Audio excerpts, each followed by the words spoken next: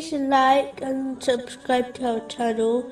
Leave your questions and feedback in the comments section. Enjoy the video. Those who took this material world as their permanent home became blind to its defects, such as its transient and imperfect nature. They failed to realize every worldly blessing, irrespective of its size, always has some grief attached to it. One only needs to review their own life to understand this. The world distracts some so much that they become heedless of death and the accountability that will be taken on the day of judgment.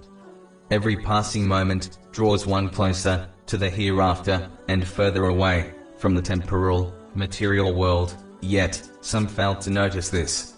They joyfully celebrate their birthday, year after year, heedless to the fact that with every passing year, they are that much closer to the final day and their judgment. The correct attitude of being a traveler in this world, which has been advised by the Holy Prophet, peace and blessings be upon him, in a narration found in Sahih Bukhari, number 6416, was possessed by the companions, may Allah be pleased with them. The accountability for every little thing in a person's life encouraged them to renounce everything that was not essential. For example, during his reign as Khalifa, Omar bin Khattab, may Allah be pleased with him, once declared that if a baby goat starved to death on the border of the Islamic nation, he would be held accountable for it on the day of judgment. This has been recorded in Imam Asfahani's Hilyat al-Awliya, number 93.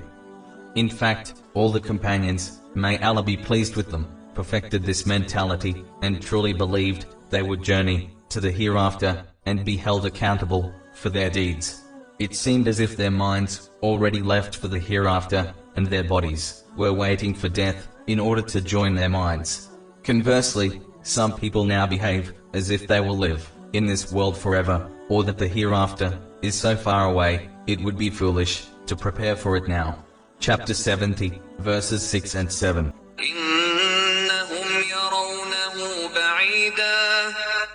Indeed, they see it as distant.